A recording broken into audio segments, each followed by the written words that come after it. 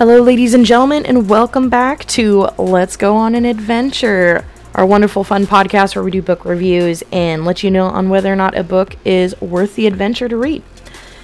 Now, I have some exciting news. I've only been doing this for a couple weeks now. Now, granted, I had to take a week off due to sickness. My biggest apologies, guys. However, looking through the stats and everything, and through the 3 podcasts that are already out, not counting the trailer, we're already worldwide, which is pretty amazing. We're already outside of the United States and in European and Asian countries, which is pretty fantabulistic, if you ask me.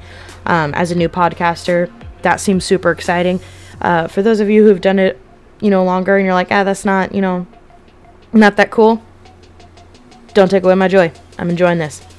So, I had every intention of putting out this podcast earlier. Unfortunately, due to some issues with scheduling and everything, that wasn't able to happen, but I'm here now, so let's get this ball rolling. So the book I'm going to talk about today actually came out in 2008, but it didn't get the acclaim that it really should have because of another series that was out during that time. And the author is actually still writing. She's doing pretty good. And the author is none other than Stephanie Meyer. Now, before you turn off the podcast, no, I am not talking about Twilight. Not at all. I mean, I liked Twilight when I was 16. It's a good little teenage fantasy on vampires. A good little shtick she came up with. However, not my cup of tea anymore as, adult. But no. We're not talking about Twilight, nor will I probably ever do a podcast on Twilight. It's a little overdone. No, what I'm actually talking about is her book called The Host. Now, like I said, this came out in 2008, and it came out during the end of Twilight, I think during the 3rd or 4th book when it was coming out. So it kind of got pushed under the rug a little bit. And it was published and had its big debut when Twilight, the movie, had come out, and I think it was going on till its 2nd movie, I believe.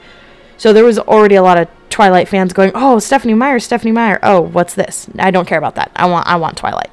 So, unfortunately, it didn't get the acclaim that it really should have, but it's actually a pretty good read. As an adult and as, a child at heart, it was a very, very good read. It's considered a YA-NA book. I would definitely say it's more YA, geared more towards 16 to, 20, maybe, age group, but it's still a decent read. Like, it's still pretty good.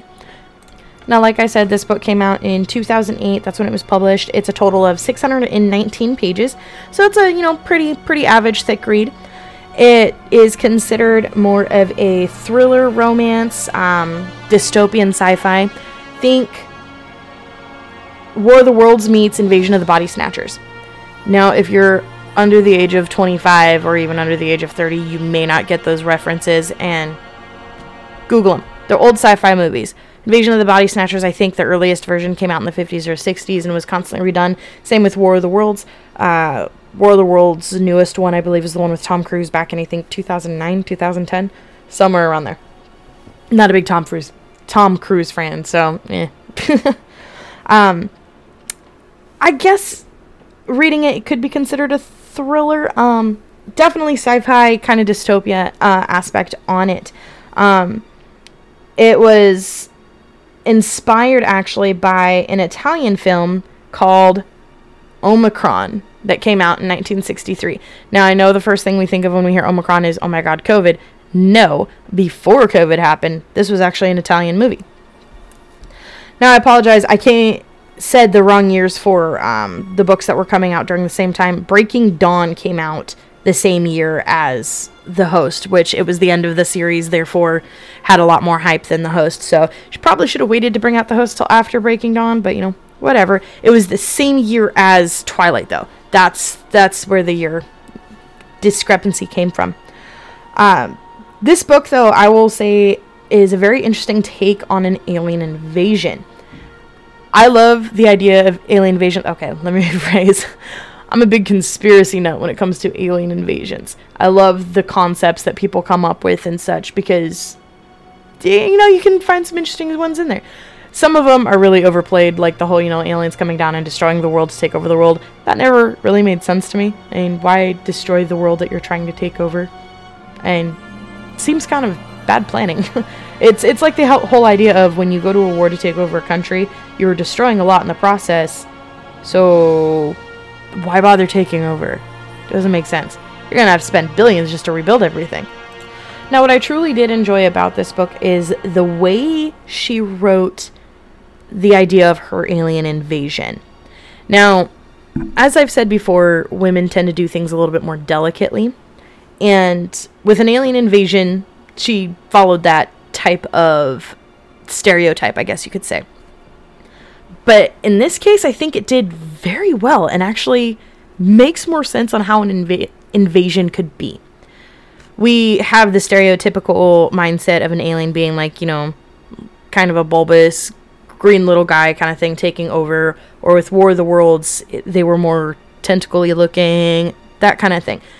Looking very much otherworldly in that aspect. Her idea, however, made aliens seem more, I don't know what the right word is. I want to say visceral, but I feel like that's the wrong word. But more delicate. The way she described it was kind of like this ball of light that wasn't quite a ball. It was a light that had little tendrils or like little tentacles that came out through all sides. Think of kind of like maybe a dandelion almost, or like a flower, how it has different like petals that kind of fall out kind of thing. Actually, no, more of like a jellyfish meets an anemone. There we go. That's probably more of like the likelihood. How it would essentially enter your mind and take over your consciousness. So basically this thing would be able to essentially like fuse through your skin, if I remember right. Now I'm gonna have to look back. But go through and attach itself to your brain and take over your entire being, pushing out your consciousness and essentially becoming your soul. You're gone. Completely takes over your body, your being, while pushing your consciousness and yourself completely out of it. Now that's kind of scary. At the same time, if it were to be an alien invasion kind of thing, I feel like that would be more likely. Don't you? I mean, you're not destroying anything. It's a very calm way of taking over a world by simply taking over the beings in the world and living as those beings without being those beings. Right? Like, whoa, that's kind of different. All right, so these aliens basically take over your body, right? Now, these aliens are still their own beings, so they have their own, essentially, soul, if you will, their own consciousness, well, their version of consciousness. So they're still their own person while taking over another body and pushing that other consciousness out. Now, the concept of this one is that there's this one soul, because that's what they call them. They call them souls, or like soul snatchers or something like that. And this one soul tries to take over this body, and for some reason, she cannot push this consciousness out. Like, this girl is not willing to give up without a fight, which, first thought is, get 'em. Fight back. Hell yeah. That's kind of how we are. We fight back. Now, to be fair, at this point, the majority of the world has already been taken over, except for a select few. They've waited to take over certain areas of the world. I believe this area is somewhere in the United States. Think outside of Utah. Somewhere around there. It's a deserty area. I remember that much. It's been a bit. Don't judge me. But I remember certain details. It was a great book. It's a really good book. It stuck with me. Anyways, this one soul is having an issue pushing out this consciousness, and this consciousness name is Melanie. She can't push her out. They're having a hard time pushing this consciousness out, this human's consciousness out, and it's bothering her so much to the point where she goes to like their version of a counselor and get suggestions, what should she do and everything like that. Well, she notices as she's sleeping, she's getting like images popping up, faces of different people, different, stuff and everything. And at this point, Melanie is still so strong in her consciousness, she's talking back to her and like talking mad, like just all sorts of fighting back verbally. All sorts of fighting back verbally. taunting her and telling her, he's like, you're not going to get rid of me. Good luck trying to get rid of me. Now you just kind of look crazy, huh? How dare you take over us people? Is like, we're going to fight back. The yada yada stuff, right? Well, she lets it slip that, there's essentially a rebellion, if you will. A bunch of people who the souls have not been able to take over, and they're fighting back. And they have every intention of taking back their world. And so this soul, who goes essentially by Wanderer, she gives herself a name. They don't have names. She decides, you know what, fine, I'm going to go find your little rebellion. Melanie's fighting her the whole time. Because in these dreams, one of the things that is keeping her conscious the biggest thing that's keeping her consciousness from actually slipping is her love for her brother, who she still believes to be alive, her brother Jamie, and her boyfriend Jared. She's not willing to go without a fight, without seeing them and making sure that they're okay. And that's part of what she slips. So the Wanderer's like, fine, I'm going to go find your little rebellion, and you're kind of coming with. Well, they don't make it too far from where she was. I mean, far enough to where the souls don't think anything of it. She's just kind of gone. She went on a little trip. But they make it out to the desert, like very deserty area, and they basically almost die. But her uncle, pretty sure, essentially finds them and realizes that Melanie is still Melanie, but not. Now, one of the main tells you can tell if someone has been taken over by a soul is they have this essentially silver ring around their irises that shines. I know, kind of a cliche a little bit, but you know what? It's a attribute or a characteristic, physical characteristic, that they can tell if someone is still there or not. Now, the Wanderer explains, I'm here, but so is Melanie. And Uncle believes right away, because there's certain things that, Melanie kind of told the Wanderer to tell her uncle. However, the rest of the group is a little hesitant. But guess who's in their group? Not going to tell you. I'm not going to spoil it. Got to read the book. So, haha. But yeah, it's a huge thing, and it's actually a really good idea when it comes to a alien sci-fi type of takeover book. I mean, I was really impressed with it, and I feel like it really should have gotten more acclaim. Now, in 2013, a movie adaptation was made. I have not seen it. I didn't even realize a movie had come out. Oops. But so a movie was made. The budget was about $40 million, I believe, and worldwide it only made $63 million. So it did not do well. It truly didn't. There was a lot of movies that came out in 2013, and it was very much on the bottom tier of how well it did and what things were going on. However, in 2013, Stephanie Meyer did say that she wants it to be a trilogy and that she wants it to be, 2 sequels. And she has the names for the sequels. The Seeker and the Soul would be number 3. So the Seeker number 2 and the Soul being number 3.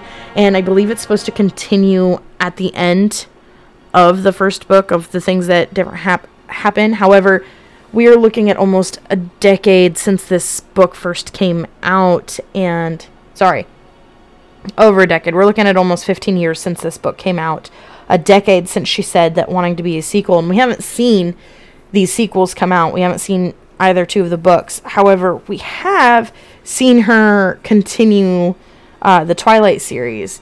So, I don't know, maybe she's more focused on that right now, bringing out different things with that. I know for a fact that her last book was the reverse of book 1 for Twilight. If I remember right, Twilight was the narration by Bella and talking about things that were going on, whereas this newer book, I don't know the name of it, don't ask me, I kind of got out of that phase, so I haven't even bothered buying the book, is Edward's point of view of everything, from when she came in, where he was, what he was doing during all the times that he was absent, from school and all that kind of stuff. And I believe she's going to continue on that track with the rest of the series, and which I can't blame her. Everyone was wanting the other side, and it's a good way to make money. And obviously Twilight, it was a huge hit, and gifted horse, right? If it's making you money, bleed it for all it's worth. So I understand that. However, I would definitely like to see if she would make these sequels. And she said she was going to in 2013, or that she wanted to. I'd like to see it actually happen, because it was actually a really good book, and I would say it was way better than the Twilight series. Way better. It's a book that I would actually reread, say that 20 times fast, and enjoy all over again, just because of how she did it. And if she did put out the sequels, I would actually go buy them right now, as opposed to the new Twilight stuff. I know the Twilight story. I don't really care about, where Edward was. I would rather find out what happens with the survivors in The Host. Do they end up getting their world back? Do they find more people like the Wanderer who can't actually push people out of their consciousness? Obviously, it couldn't have been a one-time thing. It had to have been others who went through the same thing. So, I would like to see more that happens with that. I would way, way rather see what happens with that than the Twilight stuff. And in all honesty, Stephanie, you wrote Twilight a long time ago. Most of us who were teenage years that read it and were completely enthralled by it, we're adults now. You're not going to get the same crowd. And you're going to get the crowd who's like, what's Twilight? So, go back to the other stuff. See if, it'll do better, because Twilight's a little overdone. Now, to be fair, a lot of us were always wondering about the, character side stories, but for the most part, we already know what happened. At this point, move on. Find something new. Twilight's overrated. But I would definitely would love to see her write The Seeker and The Soul. I would be out buying that and reading those, because I would like to see actually what happens, what more goes with it, because this was a really, really decent read. And as a sci-fi book goes, you know how I feel about sci-fi. I am not the biggest sci-fi person. Only have a few different sci-fi books in my collection, and my sci-fi usually is like Firefly and Warhammer books, because yes, those are considered sci-fi. And by Firefly, I mean the actual books, not the TV show, although I do love the TV show and ended way early. But I would definitely like to see her continue it. It would be a really good trilogy. So yeah, that's my review for today as The Host. Please leave your comments on any of my podcasts, please. Especially if you've read these books, I would love to hear your opinions on them. And I can also bring them up in our next podcast before we start, the book series. Or I can do a separate podcast and hit all the comments and be like, okay, I like your opinion. Let's not battle, but, let's have a debate. Or if there's any other books by these authors that I've mentioned that you think I should read or take a look at, please, by all means, let me know. That is it today. The Host is our book of the day. Thank you guys all for listening, and thank you for all of my listeners who are outside of my state of Washington and outside of the USA. Thank you so much for being awesome supporters and listening to my podcast.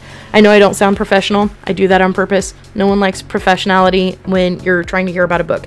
I like to act like I'm talking to all of my best friends, because you are all my friends that I am talking to about my books, and also makes me feel like I'm less alone. Because, talking to yourself about books after a while, it gets kind of boring. You have nothing left to say to yourself. But share my podcast with your friends. I'm on Spotify, iHeartRadio, Samsung, Amazon. Share the word.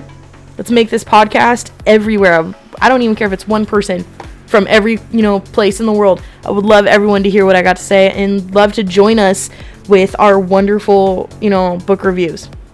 So thank you all for listening. Definitely check out The Host, and I hope maybe it can lead you on to your next adventure. Have a good night, guys.